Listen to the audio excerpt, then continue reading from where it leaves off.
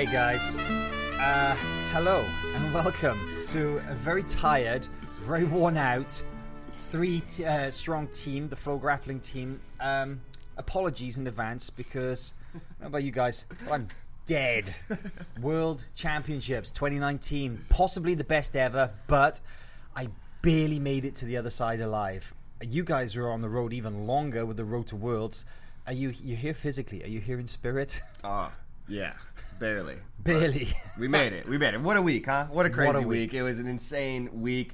So much jiu-jitsu packed into those days. 4 days at the World Championships inside that pyramid. I felt like 3 months. It felt like 3 months inside that pyramid, from like 9 a.m. to 9 p.m. like every day. A wild weekend. So from the blue belts to the black belts, it's like I'm still trying to process it all. I really am. I'm actually not here, so. No, it was amazing storylines across the board. Like you were saying, blue through black. It was so fun to watch. Some unexpected upsets. Some guys we thought would do really well complete the task. So, man, still processing all that went down. But what a weekend, huh? It's a lot to digest. It really is, man. It's like we build up the entire year for it, you know? And then I can't believe it's over now. I can't believe it's over, you know? But now's a fun part, too. Now you kind of get to see where all the chips lay, where all the chips fall kind of afterwards, you know. We get to see where everybody gets promoted and whatnot. That's such a fun part, you know. You can start speculating for next year, next year's black belts and everything like that. I don't even know where to start. That's the thing, right? At the end of each day, we would, when the final match was over, we would take a deep breath. And we would go, wow. Let's get out of here. What a day. That's what we would say. Yeah. Time to bounce. But it would always be a case of like, wow, what a day. Did you see that happen? And usually it would be like, that was today? Yeah. You know, it's like, oh, that was only like 4 hours ago, but I could have sworn that was like the day before yesterday. Man, it's just those 12 mats for the first 3 days. It's 12 mats. Well, it's a nearly overwhelming amount of jiu-jitsu to take in. But I feel that, especially if you look at the event coverage on the site, if you look at flowgrappling.com, go to the events page and then go and look at the stuff that we put up from Worlds. I think we did a pretty good job of covering it. I hope we did. Yeah, those guys did great. I couldn't tell you what happened, though. Go back and read. We're working on it. We're working on it. But I think now is the opportunity for us to talk about maybe some of the standout moments, because there were so many, you know, and there's a lot to talk about, and we'll be talking about it for weeks, I'm sure. But you know, there were so many amazing standout moments, and we could talk about everything. We could talk about blue belts, purple belts, brown belts, black belts. We could talk about the men's divisions. We could talk about the women's divisions, and I'm sure we would still miss some. So apologies. We're not going to cover every single thing that happened at Worlds today, but Let's start with one, though, which is... You go ahead. Pick one, Chase. So I'm going to steal this one because I know Please it's on do. everyone's mind. Mikey Musumeci claiming his third world title. First. Come on. We all wanted to It's got to be the that biggest story out of Worlds. It was incredible. And, Mikey. of course, his sister also claiming a world title after not even really training that much, going to law school, full-time student. Incredible. Yeah. So actually a double entry into the history books there, because Mikey was, as you say, first ever American to win 3 world titles. And his sister, that was her first, but it's the first time a brother and sister have ever taken black belt gold medals in the same world championships. Incredible. Mm-hmm. And I believe we have a clip of Mikey winning the world championships. That Mikey clip 1. We can play that one. Oh, let's take a look at this. Nope, this is Mikey Musumeci who we're talking about. Mikey, let's look for that one. But yeah, like you guys said, here he is right here, man. This one happened so quick. It was so quick. I'm glad you were filming. Yeah, it didn't last long. Yeah, it didn't last long. But so again, another entry into the history books: fastest submission in a black belt world championships final. Wow. 12 seconds. And the previous record done. The previous record was 18 seconds. We thought that was pretty fast. Mikey's like, no, I can do better. 12 seconds. Cuts it in half almost. Yeah, and I think the final here is something that like really encapsulates, I think, Mikey, because. He doesn't look, you know, as he's kind of unassuming guy, but make no mistake, Mikey is coming after that submission. He is a submission hunter, you know, and 12 seconds. Wow, great accomplishment there. Incredible. I think the thing about Mikey as well that stands out for me is that he's like a really unlikely fan favorite, right? He's you think about the sort of the typical jiu-jitsu guy, and it's usually like a Leandro or a Buchecha, that kind of like the super jacked, the guy. He's got a bit of a swagger about him. He's kind of like the badass and stuff. Mikey's not any of that. He's got pasta swagger, dude. That guy loves pasta. He's the complete opposite of that kind of like stereotypical image that many people have of the jiu-jitsu athlete. And yet, people love him. Americans love him, of course, but the Brazilians also are like, they're all about Mikey. Or like, why do you think that is? I mean, just look. How can you not like Mikey? But I think we got a clip here of one of a great match from Mikey against Bruno Malfacini that we can check out a little bit too. But it's just hard not to like this guy, right? I mean, it's been a special experience, just like these last 3 years, watching him create his legacy, make history time and time again, and I think that we're all along for the ride, and everybody's is really understanding, I think, how good Mikey is, and this guy could be one of the best of all times. And the fact that he beat Bruno Malfacini in the semi-final, the 10-time world champion Bruno Malfacini, one of the most dominant guys pound for pound in the entire sport. Mikey takes him out in the semi-final. Absolutely incredible achievement. But there was a little controversial moment in that match, right? The fake handshake to the... What was that all about, Chase? Oh, it's a classic move. I agree with that all the time. I had to say, but a little bit heat there. I don't know the full story. There seems to be some swirling of rumors of other stuff going on behind the scenes. Mikey seemed pretty surprised by it too, right? Mikey seemed surprised, and Mikey's a genuine guy. I don't know. I can't speak for Bruno. Definitely seemed to be unnecessary, but at the same time, adds a little bit of flavor to the event. Definitely had people talking. And enriches Mikey's story to get in the gold. So you know what? Bit of a sour moment there for Bruno, but he's still one of the greatest of all time. I don't think it's going to really, tarnish any of his legacy. He's still one of the greats. So. Yeah, and the crowd didn't like it though, huh? This moment that we're talking about is just, I believe it's just coming up here in just a second. This is right here at the end of the match. Mikey, that last sweep that we saw was the kind of the match-winning sweep. It's 10-8. These are the final seconds, and this is the what happened here at the end. Obviously heat of the moment. Right after it happened. Ooh, there it is. What do you guys? Mikey's like, what? Yeah. Heat of the moment, and he did. I believe he did put out an Instagram post apologizing, right? Something like that. That's the appropriate. Kind of, not really. It was. There's more to the story. Gotcha. I don't feel. Well, I know they used to train back in the day because of course Mikey's from Florida as well, and I know they used to train Bruno's back in the based day. in Florida. Mm-hmm. Yeah. Or they had trained together back in the day.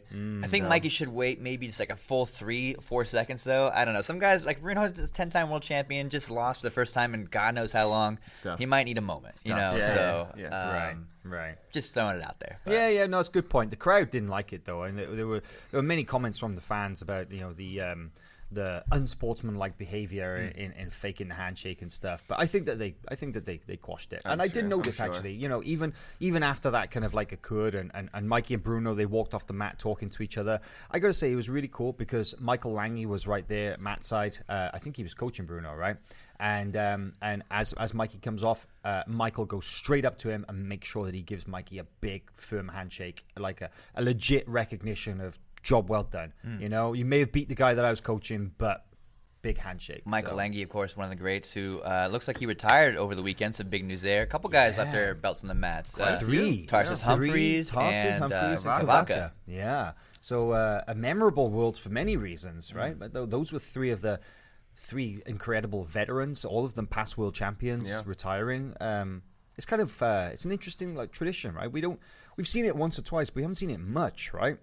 Definitely happened more than this world championship that I'd seen before. I feel like we'd seen Hamelo put his belt on the mat in the past. I believe maybe Victor Estima put his belt on the mat at Worlds. I believe, but I think he took it back. I think he made a post the same day saying like, oh yeah, I'm gonna do something else maybe. Yeah, fair enough. I gotta say that definitely that was a theme though, right? The older generation leaving their belts on the mat is stands out, but it's a symbol of a great thing that we saw at the World Championships, and that was this great generational shift. I think that we saw, right? We saw a couple of really sort of big up and coming stars, first year black belts, do incredibly well. Everybody, of course, talking about Kainan Duarte, the 21-year-old from Atos who beat Leandro Lo in the heavyweight final. and Mateus Gabriel, the youngster from Checkmat, submitting Marcio Andre in the featherweight final. Did anybody expect that? Did either of you predict that? I did. I can't say I predicted the submission Really, I'm going to win. go back and watch the preview show for Worlds to see if either of you called that. Reed's already deleted them. Also, we got to throw out Maisa Bastos' name, another first-year black belt taking home a world title, beating Taking out Rikako Yuasa, right? That's how you say her last name. And she's like a million-time world champion. She had the last 4 years running, and so Wow. Maisa went upset that streak. So impressive performance on her end as well. Yeah, Incredible. and then on top of it, though, you got say that the generational shift, right? Mateus is a great example. I believe we have a clip here of Mateus Gabriel versus Marcio Andre. I want to see this. Their 'cause final. That was a wild match as well because Yeah. it was one of those typical featherweight technical battles where they're really going at it and it's extremely intricate. There's a lot of like leg fighting and stuff. And let's be honest, we don't see that many submissions in the featherweight division at the highest levels as it is. There was one standout actually. Isaac Duerdeline hit that really nasty footlock on Rafael Mansour. I think it was in the quarterfinal possibly. Very nasty. But in the final of the featherweight world championships, almost never. I mean, probably not for like 10 years or more. So, but yeah, Mateus Gabriel, the way that he dived on that on the submission, it was a kind of a weird one, right? I was hoping we have the clip. Hopefully we can find that one. The Mateus Gabriel clip is what we're looking for there. It's a great, in the final versus Mateus versus Marcio Andre. Here it is. There you go. Here we go. Pull it up. Mateus in the blue, and a bit of an unusual one, right? I think in the last minute or so, Marcio he opened up his game and maybe gave the right here. Oh, that was so there sick. it is. Jumps right into it. Yeah, you don't see that very often. A reverse triangle from top. And he does that kind of like That arm crush. twisting Oh, arm block beautiful. thing. Wagner likes that, I believe, as Yeah. well. Wow. But like you said, man, I don't think any of us really did expect this. This is a kid who was a brown belt this time last year. Yeah. You know, he won Pans. He beat Jameel Hill there, and I think that really opened everybody's eyes to how good this guy is. And one of the things that like strikes me so much about Mateus Gabriel is that he's so confident. His confidence is just like sky high from when I met him at or when I was talking to him at Pans, you know, and he told me then he was like, you know, just wait, you watch, you know, I'm going to be world champion, and he was. There he is. and he is, you know, and man, that was a really cool one to watch, definitely. Because With the Mateus Gabriel as well, some of the names that he's actually beaten, because he's only been competing as a black belt since I think around about November last year. I think his first black belt match was Paulo Miao. Right, it was in Spider the last easiest year. draw. No, and he went head to head with Paulo, and I think it was a 6-4 match or something like that. And now, if that was a sign of Mateus's potential as a black belt, you know, it really was. It was like a foreboding this incredible career because he went on. He beat like guys like the 2018 silver medalist Leo Saggioro. He beat the 2018 world champion Jameel Hill. He beat the veteran Queixinho. He beat Gianni Grippo, right? And then goes and submits Marcio Andre himself, I think a 3-time European champion and a world silver medalist also. Just phenomenal for a kid who's just coming up to the 1-year mark of his black belt. Yep, and then another guy there, like we said, Kainan Duarte. I think we have a clip from Kainan's final as well. I mean, it doesn't get much tougher than a final versus Leandro Lo. You know, I mean, Leandro Lo is built for the finals of the World Championships. He's been in so many of them. So for him to go in and beat Leandro Lo in the finals there, I think that really put a statement on Kainan's first year at black And man, what a belt. fun match that was too. One Sometimes of the finals can be best. kind of It a was. grind, you know, and that was back and forth, some sweeps from both guys. I really had a fun time watching that bout. I mean, it's no secret we're hot on Kainan, right? We've been talking about him a lot this last year. And of course, for good reason. The kid's been winning everything. He's won Pans. No-gi worlds, Europeans, Pans, World Pro, Kasai. So he's flip-flopping between gi and no-gi. He's already qualified. He's already been invited for ADCC later this year as well. But winning worlds is different, right? You walk into that super stacked heavyweight division, and you had guys like Leandro Lo, Jackson Souza, Patrick Gaudio, all these big names in the division. Kind of goes out there and he does the deed, and man, he looked just phenomenal, right? another Flawless. 22-year-old kid, I believe around there. But there was one man missing from that division that may have met Kynan in the semifinal. True, Unfortunately, true. we saw Keenan Cornelius look amazing in the event, but get injured in that, I believe, a quarterfinal with Leandro Lo in the absolute division. Semifinal, excuse me. That's right. He took third. Man, but what a match with Nicholas Marigali. Yeah, so Keenan signed up for the absolute. Now, I feel that was something of a bold move, considering everything that's been happening in the last couple of months, with him leaving Atos, or being asked to leave, and then having to rustle up kind of the training over the last couple of weeks like he has. But it obviously lit a fire under him, right? And he seemed super motivated to go to Worlds and to put on an amazing performance. But I feel that would he have walked away this year with a gold medal had he not gone for the absolute, right? Because that heavyweight division, you can look at the list of people in that division, and he's beaten every single one of those major names. He's beaten Patrick Gaudio. He may have not. Okay. Gaudio may be the only person he hasn't beat, because there was that whole thing at Worlds last year. But he's beaten Jackson Souza. Well, he's but he beaten hasn't Tim beat Spriggs. Leandro Lo either. He has a win over Leandro yeah. way back. Yeah. But he has wins over Kynan. He has wins over Leandro. He has wins over Jackson Souza. He has wins over Spriggs. He has wins over all the major names in that division. And you have to think, man, he was one of the favorites to take gold in that division. And yet he went out and he had a freaking war with Nicholas Marigali in the quarterfinal of the absolute division that he won, which is freaking incredible. But then the match against Leandro hurts his ribs. And now he's out. Yeah, I think I was going to say that match with Nicholas Marigali seemed like such more of a physical toll. Like it would be more of a battle than Leandro's. Leandro's was kind of slow and grindy, and yet that's where the injury occurred. It just goes to show you can't really see everything out there. Yeah, it's weird. It's for whatever reason, Leandro has Keenan's number there very recently. Just hasn't been able to get past him. So I think he probably maybe had a better chance at super heavyweight to be a world champion than heavyweight, right? Because he's beaten Muhammad Ali. He's beaten just beat Nicholas Marigali, and who's the other? Gutenberg Pereira, all those tough guys. Yeah. Yep. And I know we're in like say that? what if territory here, aren't we? But I gotta say, you're looking at the way that the bracket played out as well.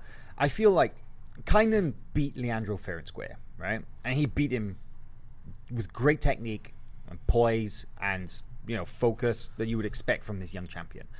But Leandro's match with Jackson Souza in the semifinal, wow, what a battle that was, right? Absolutely. Yeah, that was one of my favorite matches of the event. Leandro actually got penalized for doing that thing he does where he plays very close to the boundaries to avoid takedowns. Very, very smart strategy, but he got penalized, and that gave Jackson the lead. And I think the last minute of action left, so Leandro had to score, and it just forced this crazy scramble. Man, it was so fun. So if you guys haven't seen that match, go back and check it out on flowgrappling.com. You dug it out as well. This is actually the first time Jackson Souza and Leandro ever fought. Crazy. I couldn't believe it when I read it, and I scoured BJJ Heroes. I did all my YouTube research, and I was like, man, these guys, I don't think they fought each other. How has that happened? Well, Leandro did got move up late. Recently, I guess. So there is a little bit of a size difference there for most of their careers at black belt. But, Leandro's got like 200 matches or something, and he never met Jackson. But and I thought Jackson's style, and it played out that way, matched up really well with Leandro. Leandro likes to pull guard, but he's a little bit cagey or slow to engage sometimes, and Jackson's quick, man. Jackson is so fast off a guard pull, and we saw him score that way actually. So really fun match. There's so many we could talk about, but I really enjoyed almost all of Leandro's matches. He didn't get the results he wanted. Double silver, boo-hoo, I guess. But it was a great performance all around for me as well. Boo-hoo indeed. To be honest, I'm pretty sure that Leandro is very upset with that. I mean, the silver medal in the absolute division, fair enough. He straight up passed that on to Buchecha. He declined to meet, but he looked completely out of gas in the match with Kynan, right? Like I've never seen matches. No, but we say that, gas right? in every one of his matches. We say that Leandro always looks like he's dying, but I literally have never seen him in the middle of the mat with his hands on his knees. I don't know, man. I think you gotta go back and watch. He's always giving it all his all. That's his style, man. He comes up and just collapses. I don't know. I think he's. I hate to say it, but I think he's slowing down.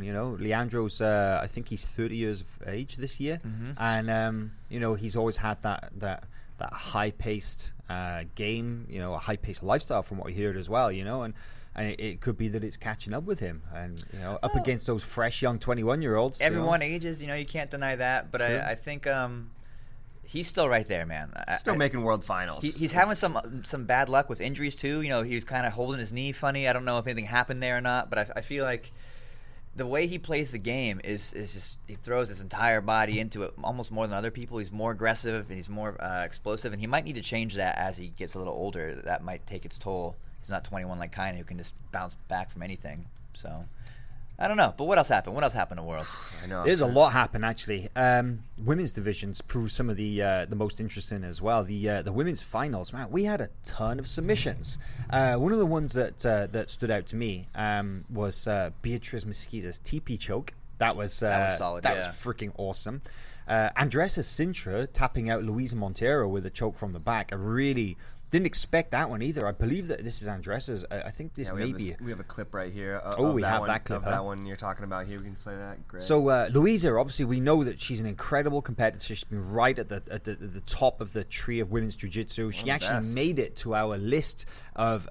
She was in the top 5 greatest of all time female jiu-jitsu competitors based on accomplishments. And but she went up in weight, and I feel that meeting a competitor bigger, heavier, younger in Andressa Sintra was maybe her downfall, huh? It definitely took its toll to weight. I mean, in a 10-minute match, Louisa was up early in the match and was controlling, but and I think this was, like you said, the last minute or last 2 minutes of competition, and Andressa was able to turn the tide, make the momentum go in her favor. Really impressive performance from her.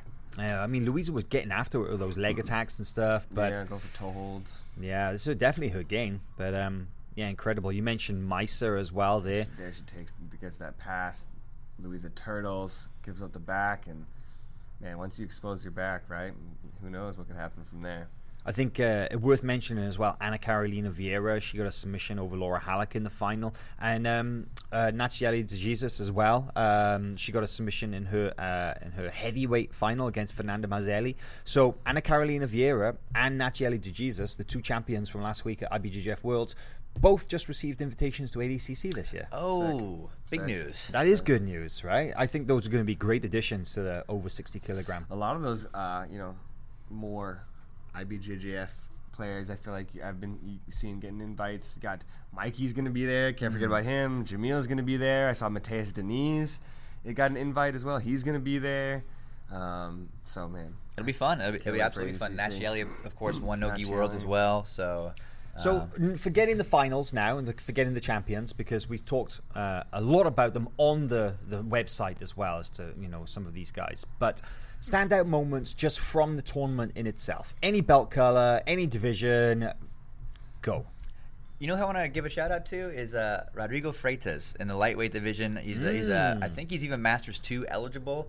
He beat the 2019 Brazilian national champion Igor Rodriguez by submission. Wow, that's incredible. This guy has been doing a veteran, been doing it for years. And I remember looking over and being like, oh my god, because he came back. There was an early flurry from Rodriguez, and I'm like, okay, that's probably how this is going to play out. But Freitas battled back and got the submission win to face Lucas Lepre in the semi. So that was really cool to see. Something interesting about Rodrigo Freitas as well is he doesn't actually have any real credentials in the gi. He's really much more known as a no-gi guy. Huh. He's placed second at no-gi Worlds, won no-gi Pans a bunch of times, but I don't think he's ever even hit the podium at a major gi tournament like Euros, Pans, or Worlds. And sounds like this is possibly one of his best tournaments ever. He beat Pika Pau in the opening round. Then, like you said, beat Igor Rodriguez. 2 young guys who are extremely credentialed, both previous Brazilian national champions. Incredible. So it's super cool to see, actually. It was a fun little wrinkle that I don't think anyone would have predicted besides Freitas himself. So, well done. How about you, Reed? Oh, man, there's so many things I want to shout out.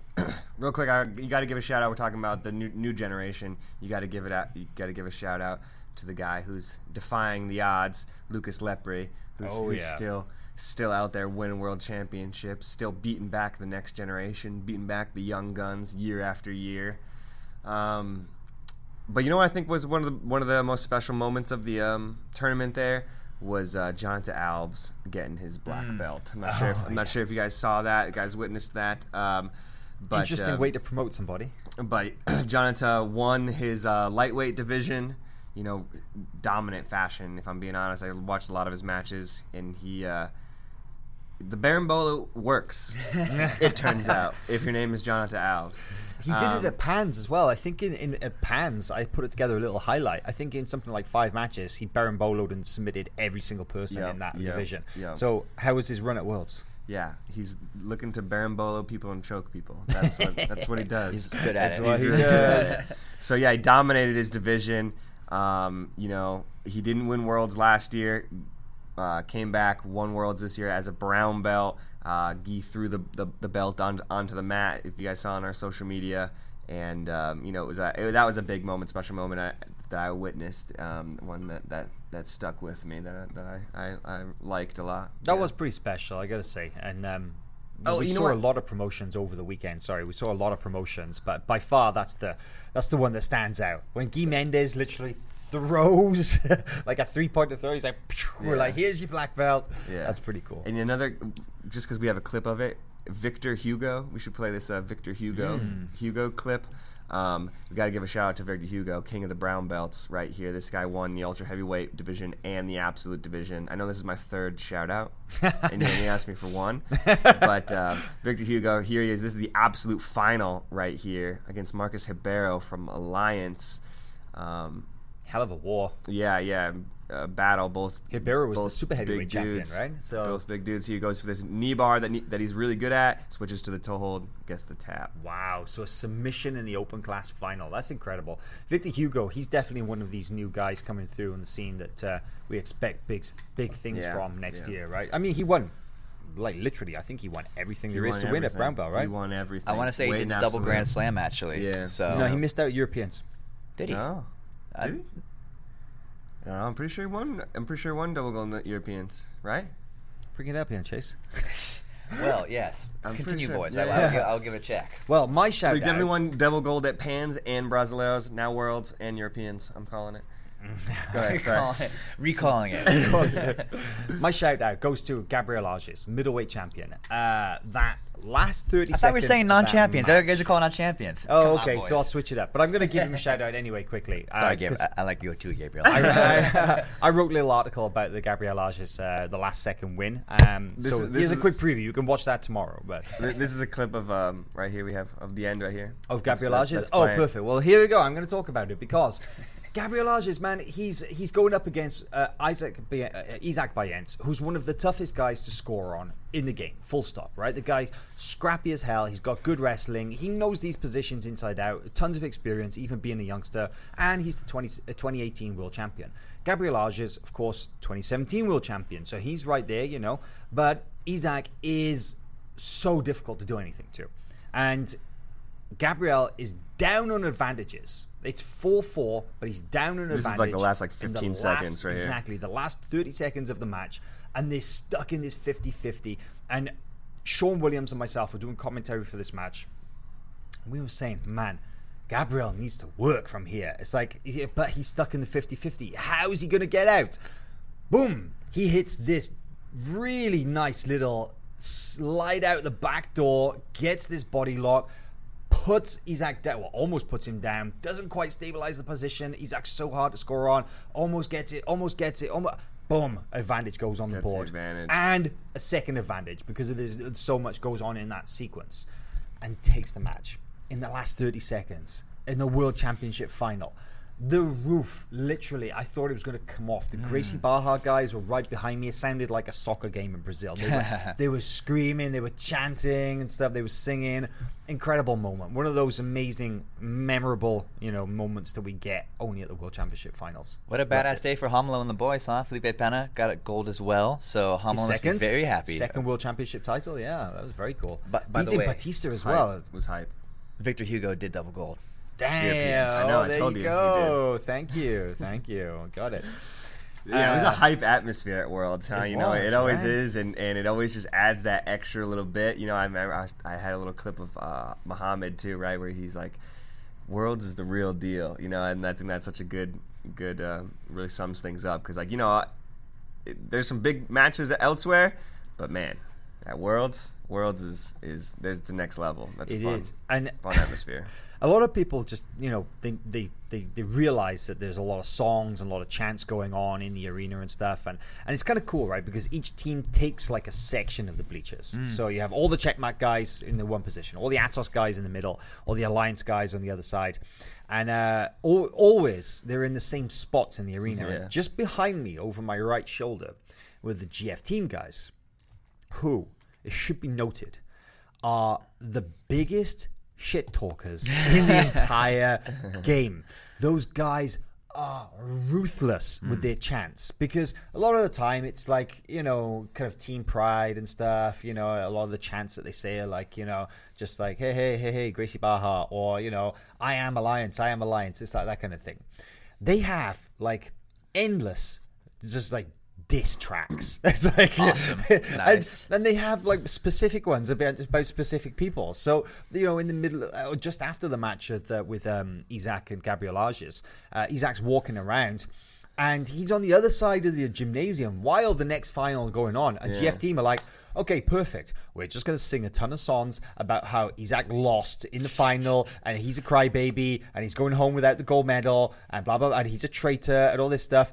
And while Isaac's on the other side of the arena, basically taunting them, telling them to bring it on, and like doing all this sign language like, well, I tapped out your boy in the semi-finals, so boo-hoo, right? It's like, it's just absolutely, it's the kind of stuff that you don't see but you got to be chanting in about the arena. Marigali too. I remember they're chanting about Marigali. Yeah, they don't like him. Nobody seems to really like Nicholas Marigali, which for me, I don't get. I don't get the hate at all, because I make a point of never missing a Nicholas Marigali match. Why? Nobody because does. They're Everybody watches awesome. the Nicholas Marigali matches. Right? Everybody. They just like you love to say, must see TV. It's like you do not miss it, right? Because he usually goes out and he just tears through people, and you get that whole psych up thing going on. But man, what is it with people? Why do you think that the jiu-jitsu entire fan base think he's a dick? I don't know about entire, but I think there's a fair pretty amount. overwhelming. I don't know, but maybe because he's beaten all their boys. I mean, Marigali's a monster. He's very tough to get a win against, and I'm sure that doesn't feel good. I feel like it's got to be because he's the way he talks and the way he the intensity that he brings, and how he kind of seems to proclaim himself the best. Sometimes I've seen after the matches, right? He can get vocal. So it seems like a lot of the guys don't like that part of things. Actually, I was talking to my parents about this, because they're in the stands too. I grew up in Orange County area, and they always come to the big events, and they're also confused about the chanting and like the politics. What's going on? Yeah. But they keep up with the news he put out, and read the Marigali piece about how he's loved and hated equal measure and all that stuff. And I was thinking about it, and I think some of it is that he's not just talking about his jiu-jitsu. Sometimes he's saying, like, I'm better than guys. Like, he comes off maybe saying I'm better than them as a person. I'm like king of the people. Yeah, like everybody. I am superior in all ways. So, I mean, that would probably make me angry if he was talking about me, which he is, but not directly, because I'm not a black belt competitor. I mean, there's a really fair comment that just came in on our live chat. Victor Doria. Hey, what's up, Victor? And, he said it's just hate. He's a stud. He's doing great. And honestly, people don't like success, And Nicholas now is a two-time world champion. Two-time. And most people are never going to become a world champion. And he made it kind of easy, I feel like. He does that, right? He did. The final with Muhammad, man, that was a tough one for me to watch, actually, because Muhammad is a phenomenal athlete, and he's a great guy. He's like the people's champion. People love Muhammad Ali. He's like one of the undisputed, universally loved guys in this business. And, man, Marigali trashed him. All right? I think it's fair to say. Muhammad won that time. Evil overcame good. Yeah. Versus evil. But it was one-sided, right? Really one-sided. He beat him bad, and that was it was tough, because obviously the World Championship finals, you don't get there by accident. Muhammad put in a string of really good performances to get there, and then for that to happen, that must sting, huh? It must really sting.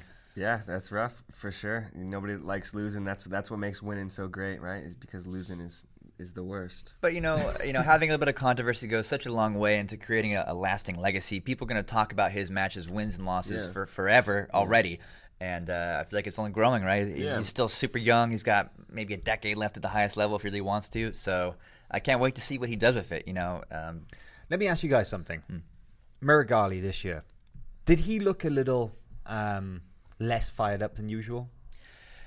I thought in the Keenan match, that was like Super Saiyan Marigal. He was going wild. And I was like, okay, this guy's... We actually have, this clip right in the very beginning of Keenan versus Marigali, and Marigali went at Keenan. The first 2 minutes were just insane. The whole stadium collected on this one corner. He almost passes his guard and takes his back. He was really, really close to getting his back. Yeah, he just about managed to get out of the lapel at this point here, right? And because Keenan was looking for that lapel immediately, but he was right on the back, and he just could not quite get those hooks in. Incredible performance by Keenan, right? Absolutely. Yeah, I was amazed. And man, what a commitment to the strategy. You know, Keenan knew exactly what he wanted to do to win, how he had to win, but he had to survive some shit. You know, that was pretty impressive. I love the way that Keenan said he basically had to fight his evil twin in this match. It's so funny. It really is, right? And man, Keenan, let's put this in perspective. He's had over 200 black belt matches since 2014. He's only ever been submitted twice in his career. Both of those times in no gi, and both of those times by Gordon Ryan. Yeah, that is crazy. So you look at that, and okay, he's in trouble right now, and Marigali's going after him. But then Keenan has never been submitted in a gi match. But hey, they raised Keenan's arm after the end of this match, so exactly, he got that all important sweep using his lapel. That was something that he talked about a little bit in the interview I did right after with him, and he said that obviously going into the absolute division, everybody thinks that it's Buchecha, it's Leandro, it's Felipe Pena, it's Marigali, and his name didn't get thrown around quite as much in there, and I mean, he proved that. And this is what you're talking about the here, loop Chase. choke. Oh, look at that. That was slick. Yeah, he's so but we good definitely at have this. to start talking about Keenan. In that role. There's not many guys who are beating the guys that Keenan is beating. There's not many guys who can beat Keenan. Really, I mean, like the way he submitted Arnaldo Maidana earlier there. Super easy. Keenan's definitely one of the best, and that's why it's so unfortunate that he wasn't able to compete in his weight class. Absolutely, because you're right. I mean, who knows? We'll never know. But he definitely had could have done it. He definitely had a good shot. Yeah, such a shame, man. But hey, I'm sure Keenan will be back no time soon. He's in no time. He seems to have rediscovered his passion for jiu-jitsu, right? I think he's all about it again. Let's hope we see that rematch as well. But moving on. I think one other guy that I really want to highlight as well. So we saw something unprecedented at Worlds this year. We saw the first ever 4-way closeout in a division. The light featherweight division, gold, silver, and both bronze medals went to the Cicero Costa team. João, Paulo, Thiago Jorge, and Thiago Barros. Okay? 4 guys from the same team meeting in the semi-finals and just shutting it out, and via gentleman's agreement deciding how the podium looked. Joao with gold, Paulo with silver, Thiago taking bronze each. But looking at the performances, I love seeing Joao on top of the podium, but I have to say, if any of them earned it, man, I think it was Thiago Barros, because he had 2 of the best light featherweight matches I've ever seen. And I'll be honest, those light featherweight matches sometimes can be tough to watch, right? We all know that. It's one of those things that the smaller men in jiu-jitsu, they're so flexible, they're so technical, they are often just... Mostly awesome, though, small guys. Spoken like a true light featherweight. They engage in these incredibly intricate, detailed battles of leg fighting and grips that sometimes you don't actually see that much jiu-jitsu. Really. You don't see that much happen. You see like high scores, like 6-4, because they just totter back and forth in 50-50. Okay, you want to watch 2 straight up wars. You watch Thiago Barros versus Gabriel Souza, and then up against Alex Sodre. Wow. 2 of the best light featherweight matches I've ever seen. And really important to note as well, Thiago Barros is Masters eligible. He's way over 30. He's an older dude. And both those guys are in their early 20s. I think Gabriel Souza's 21. Alex Sodre is probably around about the same age. Phenomenal, right? I need to see those matches. I was shooting on the other side of the arena. I had no idea what even happened there. So that sounds super interesting to me as a Masters competitor. Yeah, the Saldre match was sick. I saw that one. Yeah, it's like you were talking about the Jackson-Leandro match. I completely missed that one. You know, there's some matches that there's just so much going on. Sometimes you just completely miss them. Wow, that's the best thing about having the archives. You can go back and you can watch them all. Yeah, absolutely. And there's a ton of jiu-jitsu to check out. There really was. You know who else was impressive there? I just want to shout out that Connor DeAngelis, man. I got to look, but like, how many times has an American won double gold at purple belt and blue belt? Not too many times, probably. I mean, and now he's a brown belt. Actually, it's funny you mentioned that. I'm in the process of a little project right here. I was talking to Hal about this.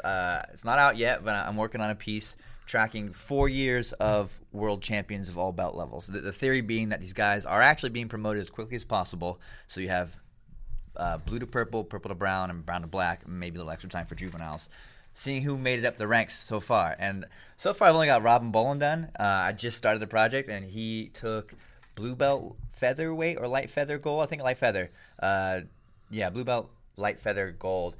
And he didn't even place for 2 years. Then he took third as a juvenile. And now he took gold. So these guys are kind of tracking as they go through their careers, and that they start very early usually. So I'll get back to you on that question, but I'm sure there are some repeat athletes in that list. Yeah. Edwin Najmi took double gold at purple belt one year as a lightweight. Yeah, that's pretty cool. As an American, I didn't mean double gold. Yeah, I just meant gold. But there aren't that many really who you can say have done that. Or maybe he didn't take double. Maybe he only took absolute gold. But still, it is a good one. Conor DeAngelis. You guys, he really stood out as well. Obviously, not just with his performance, but you guys did that phenomenal interview with him in San Diego just before Worlds, right? The van life. Talk about committing. You know, it makes his story even crazier because he didn't even really get to compete this year. He had some injuries. He's moving around, and then he moved into a van to make sure he can pursue his dreams and make it feasible. And man, it paid off in a big way. Gotta say that van looked pretty sweet. Pretty awesome. He had that big van. I can't remember. It was like a Ram something or other, and he just parks it up outside the gym and sleeps in the van. Goes train jiu-jitsu and then goes back to sleep in the van for a bit. Trains more jiu-jitsu. Alex Honnold of jiu-jitsu. That's a big dude in a van, by the way. Like, that's not a small person. Yeah. He bought a big van. He's though, a big right? guy. It's true. Disappointing results. There were a few upsets. And there upsets. There were a few. Well, one that's not even an upset really is Levi Jones-Leary. Double DQing. I was upset. That was That upsetting was to a me. huge one. I put a lot of stock in him in my preview, so I felt foolish afterwards because it didn't pan out that way. But man, I would have loved to seen him go further in his I'm Worlds sure he's campaign. disappointed as well. Devastated, I think, is the word. Yeah, that was a goal I think we all knew that he had for a long time. I'm sure it's still the goal, right? Nothing changes probably. It just doesn't happen this year. But what do you guys think about competitors doing that? You know, getting those 3 penalty points based off of just a double guard pull. I feel it's a crazy strategy. Like, maybe go for 2. You see what happens, but I'm not getting 3 because then any penalty for any other infraction will DQ you. Yeah, so you're asking for trouble. But yeah, definitely.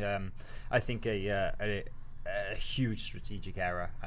But hey, you learn through. But he's not alone. Right? So why do people do it? That's the question that boggles my mind. Is like, true. I see it. You see it all the time where people will go, "All right, there's 3 penalties.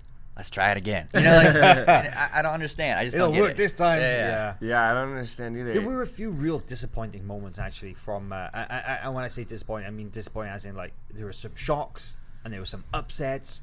And when I speak about upsets, I mean things like, for example, Lucas Hock not even making the podium. That is a huge upset. In the heavyweight division, Hudson lost. Hudson didn't make the podium either. Somebody I was surprised. I feel foolish as well because I called that division, the medium heavyweight division, I called it a 4-way race between Felipe Pena, Gustavo Batista, Hulk, and Hudson, and only 2 of those made the podium. Fair enough, they made it to the final, but still, the other 2 that nowhere to be seen.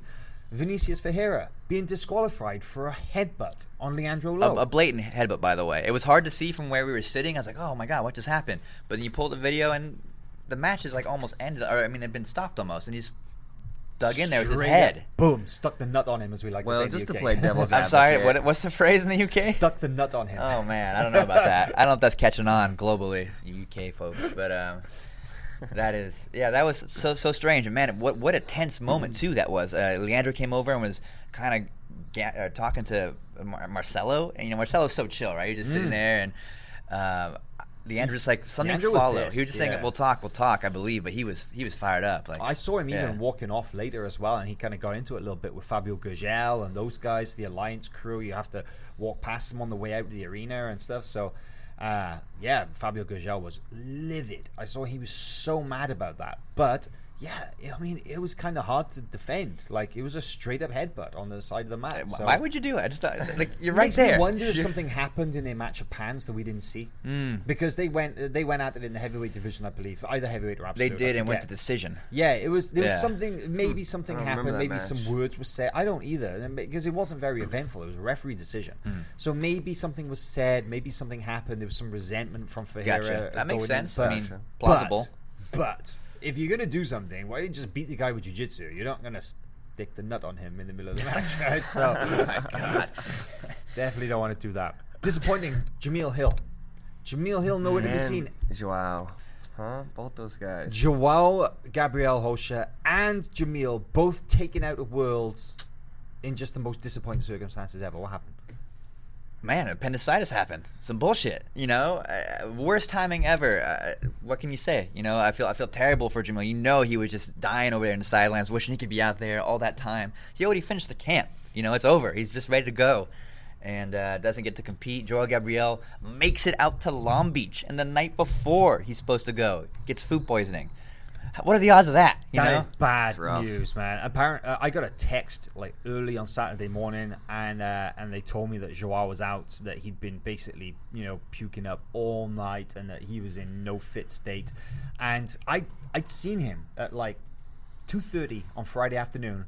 And I was like, "Hey, what's up, Joao?" And he's like, "Man, I can't wait. I'm just on my way to sign up for the Absolute Division now." He was in such good spirits. Dang. And then I don't know, maybe he went to that dodgy Long Beach fish restaurant that we kept driving past. The one I don't know, man, but I hope not. Whatever it was, they didn't agree with him. But the Jameel thing as well was heartbreaking, because that guy obviously coming back to defend his world title, hoping to become the first featherweight American to do 2 gold medals, and after, of course, that really contentious loss at Pans in the final to Mateus Gabriel. Match. Right? That's the match. Got to see that match again. That rematch. Mateus versus Jameel. Got to see that one. Yeah, we got to see them roll that back, and then for Jameel to get appendicitis just a week out from the tournament so as rough. well. So rough. He was there. Like, I got to give it up to him, man. He was there to support his teammates, but first day or so, man, he was walking around, and every time he was standing up and sitting down, he was kind of like,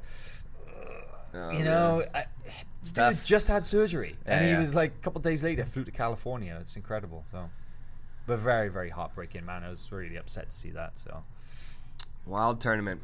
Wild indeed. Wild tournament. There was some really big news in the brown belts as well, because a lot of those brown belts that we love watching not going to be brown belts anymore. A ton of promotions. Just really one of the best parts about Worlds, right? A couple of the brown belt promotions to black belt. I say a couple. They were an absolute ton. Taliesin Suarez, Jonas Andrade, Diego Batista, all three from all the Cicero killers. Yeah, all those. They're going to really shake things up. I think Italo got his as well. Another Italo Cicero. Did, he's a and Wilson Mariah got his as well. That's right. Wilson. Now, this is interesting because Wilson Moreira competes at super heavyweight.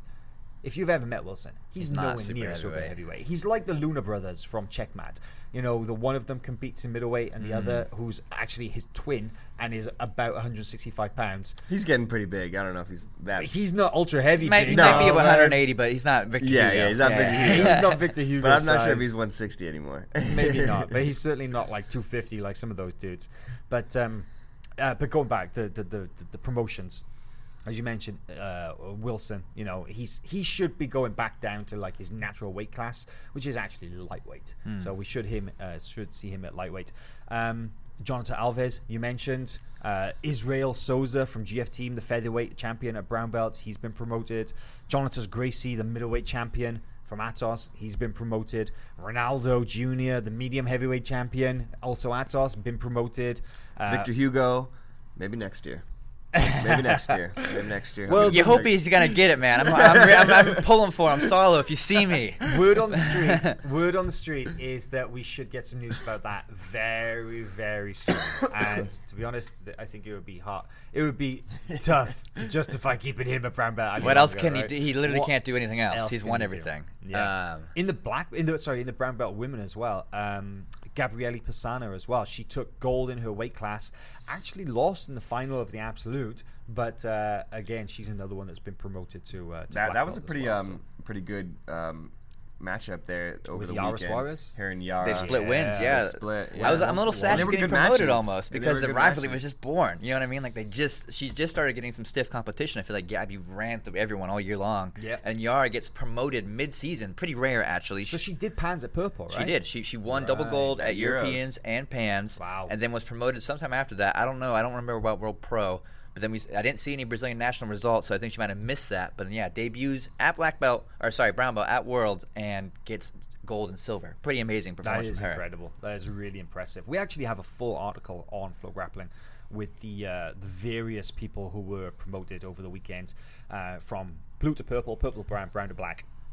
And I think it's really, really interesting. I'm excited to see how some of these new black belts do next year, because we saw this year what the first year black belts can do with Kainen, Mateus Gabriel, Maisa Bastos, and I'm absolutely certain that some of these new guys as well, the fresh blood coming, should shake things up. You know, some of the best content I think we got, that I think I got at Road to Worlds, was some of this stuff with Guy Mendez and him talking about these next generation of black belts, these next generation of blue belts and purple belts, these guys who are gonna who have started when they were super young, 6 years old, and stuff like that, and that's exactly the stuff he talked about. You know, every year it's going to get harder and harder to win black belt worlds, and I love it. You know what was weird, and I maybe it was just me, but I thought the blue belt adults looked better than ever this year. I totally agree, man. I don't know why. I don't know what would change about that, but they were also extremely high level, and you couldn't even tell if they were purple belt, brown belt. They looked freaking scary. Yeah. They looked really scary. Those blue belts were incredible. I don't know what it was, because I feel like I always pay attention, especially when I was a blue belt. I paid attention to blue belts and stuff. But you're totally right. Like this year, all of a sudden, I was like, this is different. Because the juveniles are always amazing, right? Because they've been trained since they're 5, and they're just waiting. Juveniles are that next level. They're just waiting to become 17 and get a purple belt. But the adult blue belts now have made a statement to me where it's like, okay, there's been a game changer there, a level change, and man, just more killers on the mats, I guess. Yeah, those Alliance guys. Sorry, I just remembered something absolutely hilarious about the blue belts. Sorry, Rita, I have to interrupt because I'm just looking. Blue belt hilarity. This is hilarity about the blue belt. So the blue belt open class, you had basically 3 Brazilians and a Russian on the podium for the absolute division, and all of the blue belts. All of the blue belts except this one Russian dude got promoted to purple belt on the podium, and it's like the gold medal guy Rui Neto, he gets his purple belt, and then Anderson Diaz of GF Team, he gets his purple belt, and then Rafael Silveira gets his purple belt, and there's just this giant ultra heavyweight Russian dude on the side smiling, kind of like, oh well, maybe some other time. Yeah, I assume his coach Price didn't make it out there. Yeah, you would think. He's Russian. Yeah. But that Rui Alves, man, he was sick. That Stefan Banta is gonna be sick in the purple. So he actually beat the absolute champion in the weight division, right? Yeah, he beat Rui Alves there in the weight division. The way the absolute played out was Stefan lost his first match, I think, to maybe like the lightweight or the middleweight champion. He lost to Rafael Silveira, who took bronze in the absolute, who was a lightweight champion. I believe he's from Calasanz's gym. He's an Atos guy. Yeah, but that Rui Alves, man, like he was playing worm guard, reverse de la worm, like his worm guard stuff was like next level. It was like super smooth, and he hit. I filmed like 4 or 5 of his matches. He hit everybody with this same worm guard sweep. Wow. And it was slick. And you mentioned there about the Alliance, the project. He's one of those guys, yeah, right? Yeah, he's one of the Dream Mart guys, and I definitely paid attention to all those Dream Mart guys. And those guys are very good. Absolutely, full-time athletes, right? So yeah, they took the team trophy, and I actually, I was chatting to Isaac I think it was on Thursday or Friday. I was hanging around by the podium, and man, they brought a huge squad this year. Alliance were determined to win back the team trophy from Atos after 2 years of coming in second place, and they did that. And the majority of people understand that the team trophy is won and lost really in the colored belts, because the black belts, you get so much, but when you pick up all those points in like the blue belt and the blue belt absolute and the purple belt and so on and so on. So Alliance have been working on this talent development squad called the Dream Art Project, which is kind of headed up by Isaac. I mean, he's like the driving force. He's really like the team captain, shall we say. But I met the actual sort of the backer of this project, and he's a black belt from Alliance team, and we were chatting away a little bit there, and I just said, man, I can't believe like the infrastructure and the amount of kind of investment that you've put into this project, because these kids, they're training jiu-jitsu full time. They have accommodation provided. They have their food cooked for them each day. They have English classes. They get taken to one of the major soccer teams in Sao Paulo, and they go see the team doctors. So they're going through all these physical therapy tests, and they're getting MRIs for injuries and stuff. And now they've just announced they're going to start paying for these kids to go to college.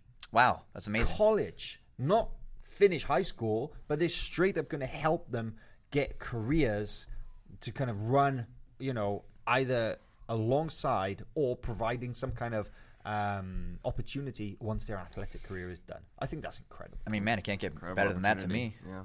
Because you look at two guys in particular, right, from the weekend, Tammy and Mikey, and they're the perfect examples of athletes who have made sure not to neglect their studies, right? That's true. So Tammy is just finishing up. She's got one more year left, I believe, in law school. Mikey just graduated this year in business, and he's looking at doing law and after this as well. So two very intelligent, very academic people who have managed to prove that you can still operate at the highest levels as an athlete as well. And you have to think that with that, they can go on and do whatever they want after they've finished competing, right? Whenever that may be. Hopefully not for a while, though. I want to see Mikey out there for a few more. Mikey's got a lot of history to make. It is important, though, right? I think if you look at some of these guys, there's been a little bit of a criticism about some of the teenagers who have maybe just decided to go all in on jiu-jitsu at such an early age and just completely, like let the opportunity of school and college and stuff pass by, and they've just gone, you know what? Not for me. I'm just going to do jiu-jitsu full time at 17 years of age. And really, are the opportunities there to support that right now? You got to follow the dream, man. It's a deep conversation we're about to have.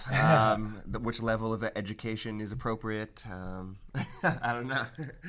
To me, you can't criticize people that just go for it, but at the same time, I'm extremely happy that teams are starting to facilitate other options as well, because that's not easy. I mean, running a jiu-jitsu school and academy and being competitive is the number one focus, and is very difficult to achieve on its own. So building an entire life outside of jiu-jitsu for competitors and a team has got to be a challenge that even I can't fathom. So yeah, absolutely. I'm trying to do that just for me, and it's hard enough. So they're not the only team, right? Because of course Atos, especially the AOJ squad. I mean, you've been there, you've seen it. Those guys, they're doing their own talent development, right? And we've seen firsthand how successful it's been too. Yeah, and they're setting those kids up not for to become champions at blue, purple, brown. The whole goal is to make them black belt world champions for many years to come, right? The one thing I love about the Dream and Achieve program that I've seen at AOJ is Believe and Achieve. Believe and Achieve, excuse me, is the way they are already teaching them how to become professors in jiu-jitsu. They have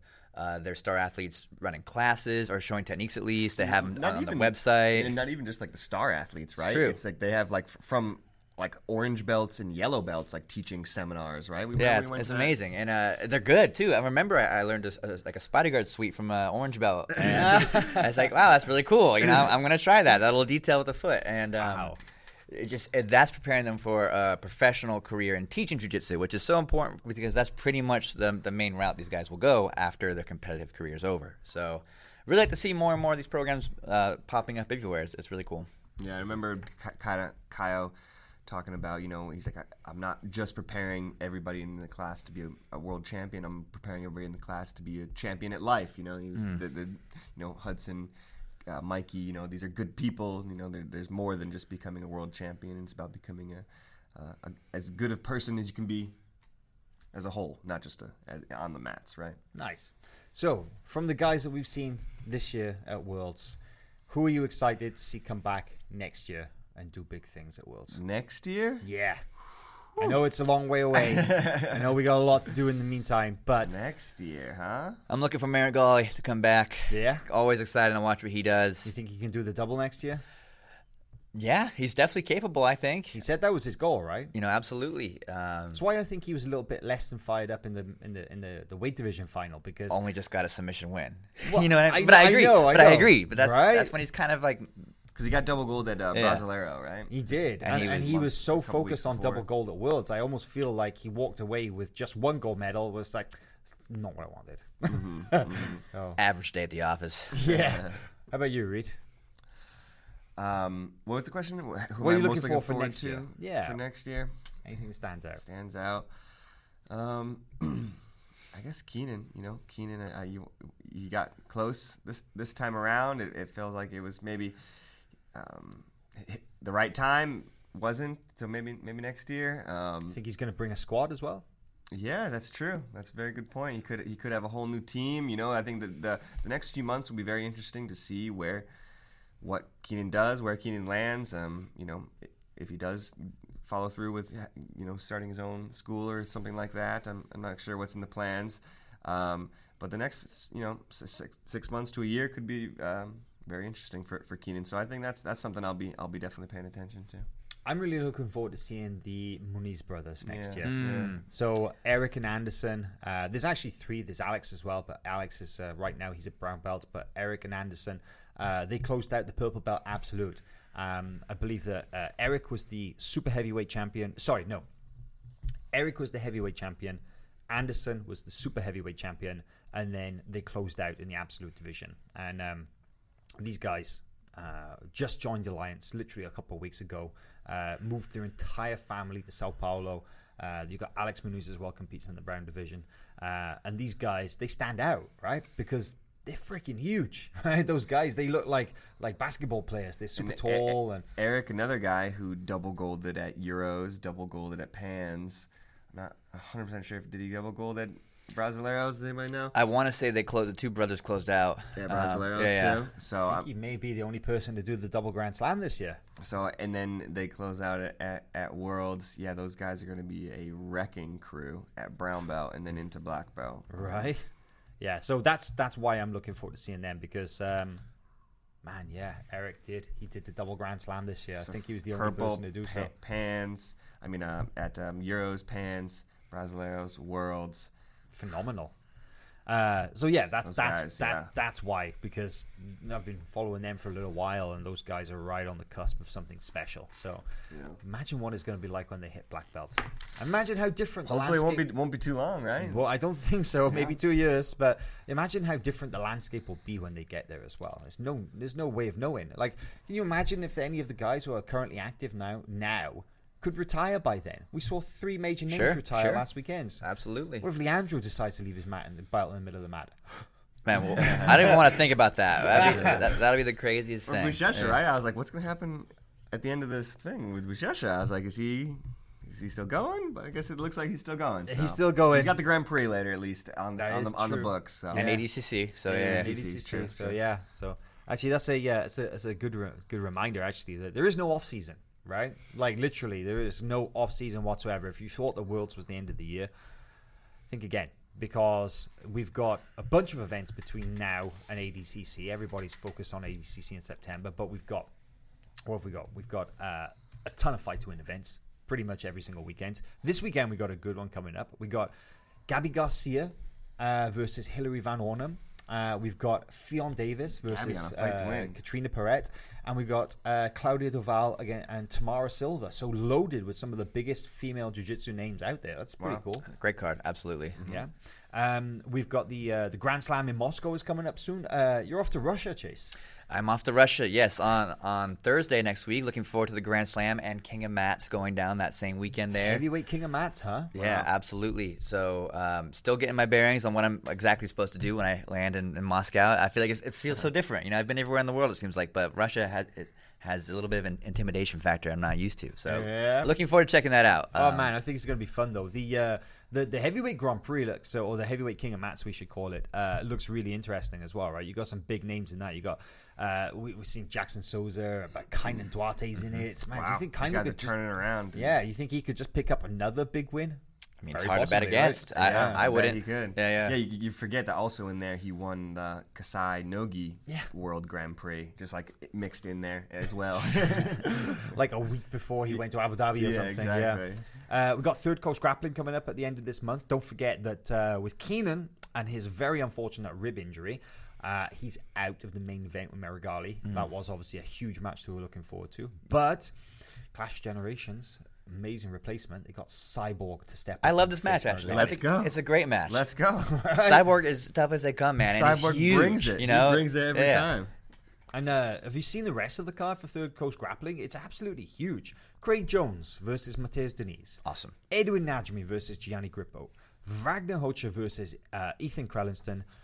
Gabriel Arges versus Kit Dale. And Michael Perez versus Jackson Souza. Lucas Valente, silver medalist last week there at Worlds at lightweight versus silver medalist featherweight Marcio Andre. And just a ton more amazing matches all the way down to the bottom. That card You can't is miss Third Coast, man. stacked. That card is straight stacked. Coming up That's very gonna be soon. sick. And then, of course, we've got next month, Kasai Super Series. And we're going to go back to Nogi. Got Dante Leon versus Hanato Kanuto. Ooh, spicy. Wagner's got Celcinho in a match as well. Going to be a lot of fun. A bunch of really high-profile matches on that. We've got Jits King in Tampa, which is a brand new event coming onto the Florida scene. And then in August, we've got Kasai Pro 6, Masters Worlds, Heavyweight Grand Prix, and in September, ADCC. Let me just give a quick non-stop. Let me just give a quick pitch because next week, Wednesday next week, June 12th, we're going to be also premiering a flow film that we've been working on hard back here for a few months now. I went down to Hawaii for Fight to Win 100 with Seth Daniels and the Team No Sleep crew. Had an amazing time I was going to say out in Hawaii. A week in Hawaii with the Fight to Win guys. That It was a sounds wild terrible. one. It was great. They put on just a lights out show up there.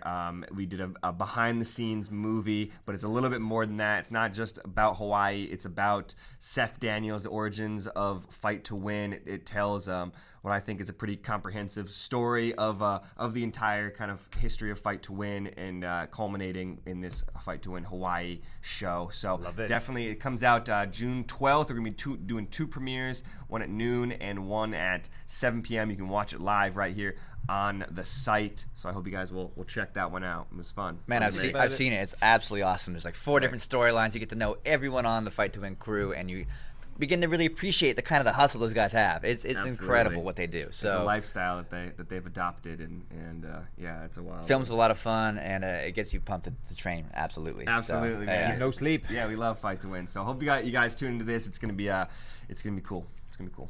It will. Guys, I think that just about wraps it up for today. Sorry if we're a little all over the place. We are literally, our heads are spinning after just an incredible week in California last week. And just so much more great content still to come from Worlds coming up on Flow Grappling I think we talk about this for weeks, right? So Yeah, much to unpack we will from the be. World Championships. But thanks for joining us, and we'll see you again next time.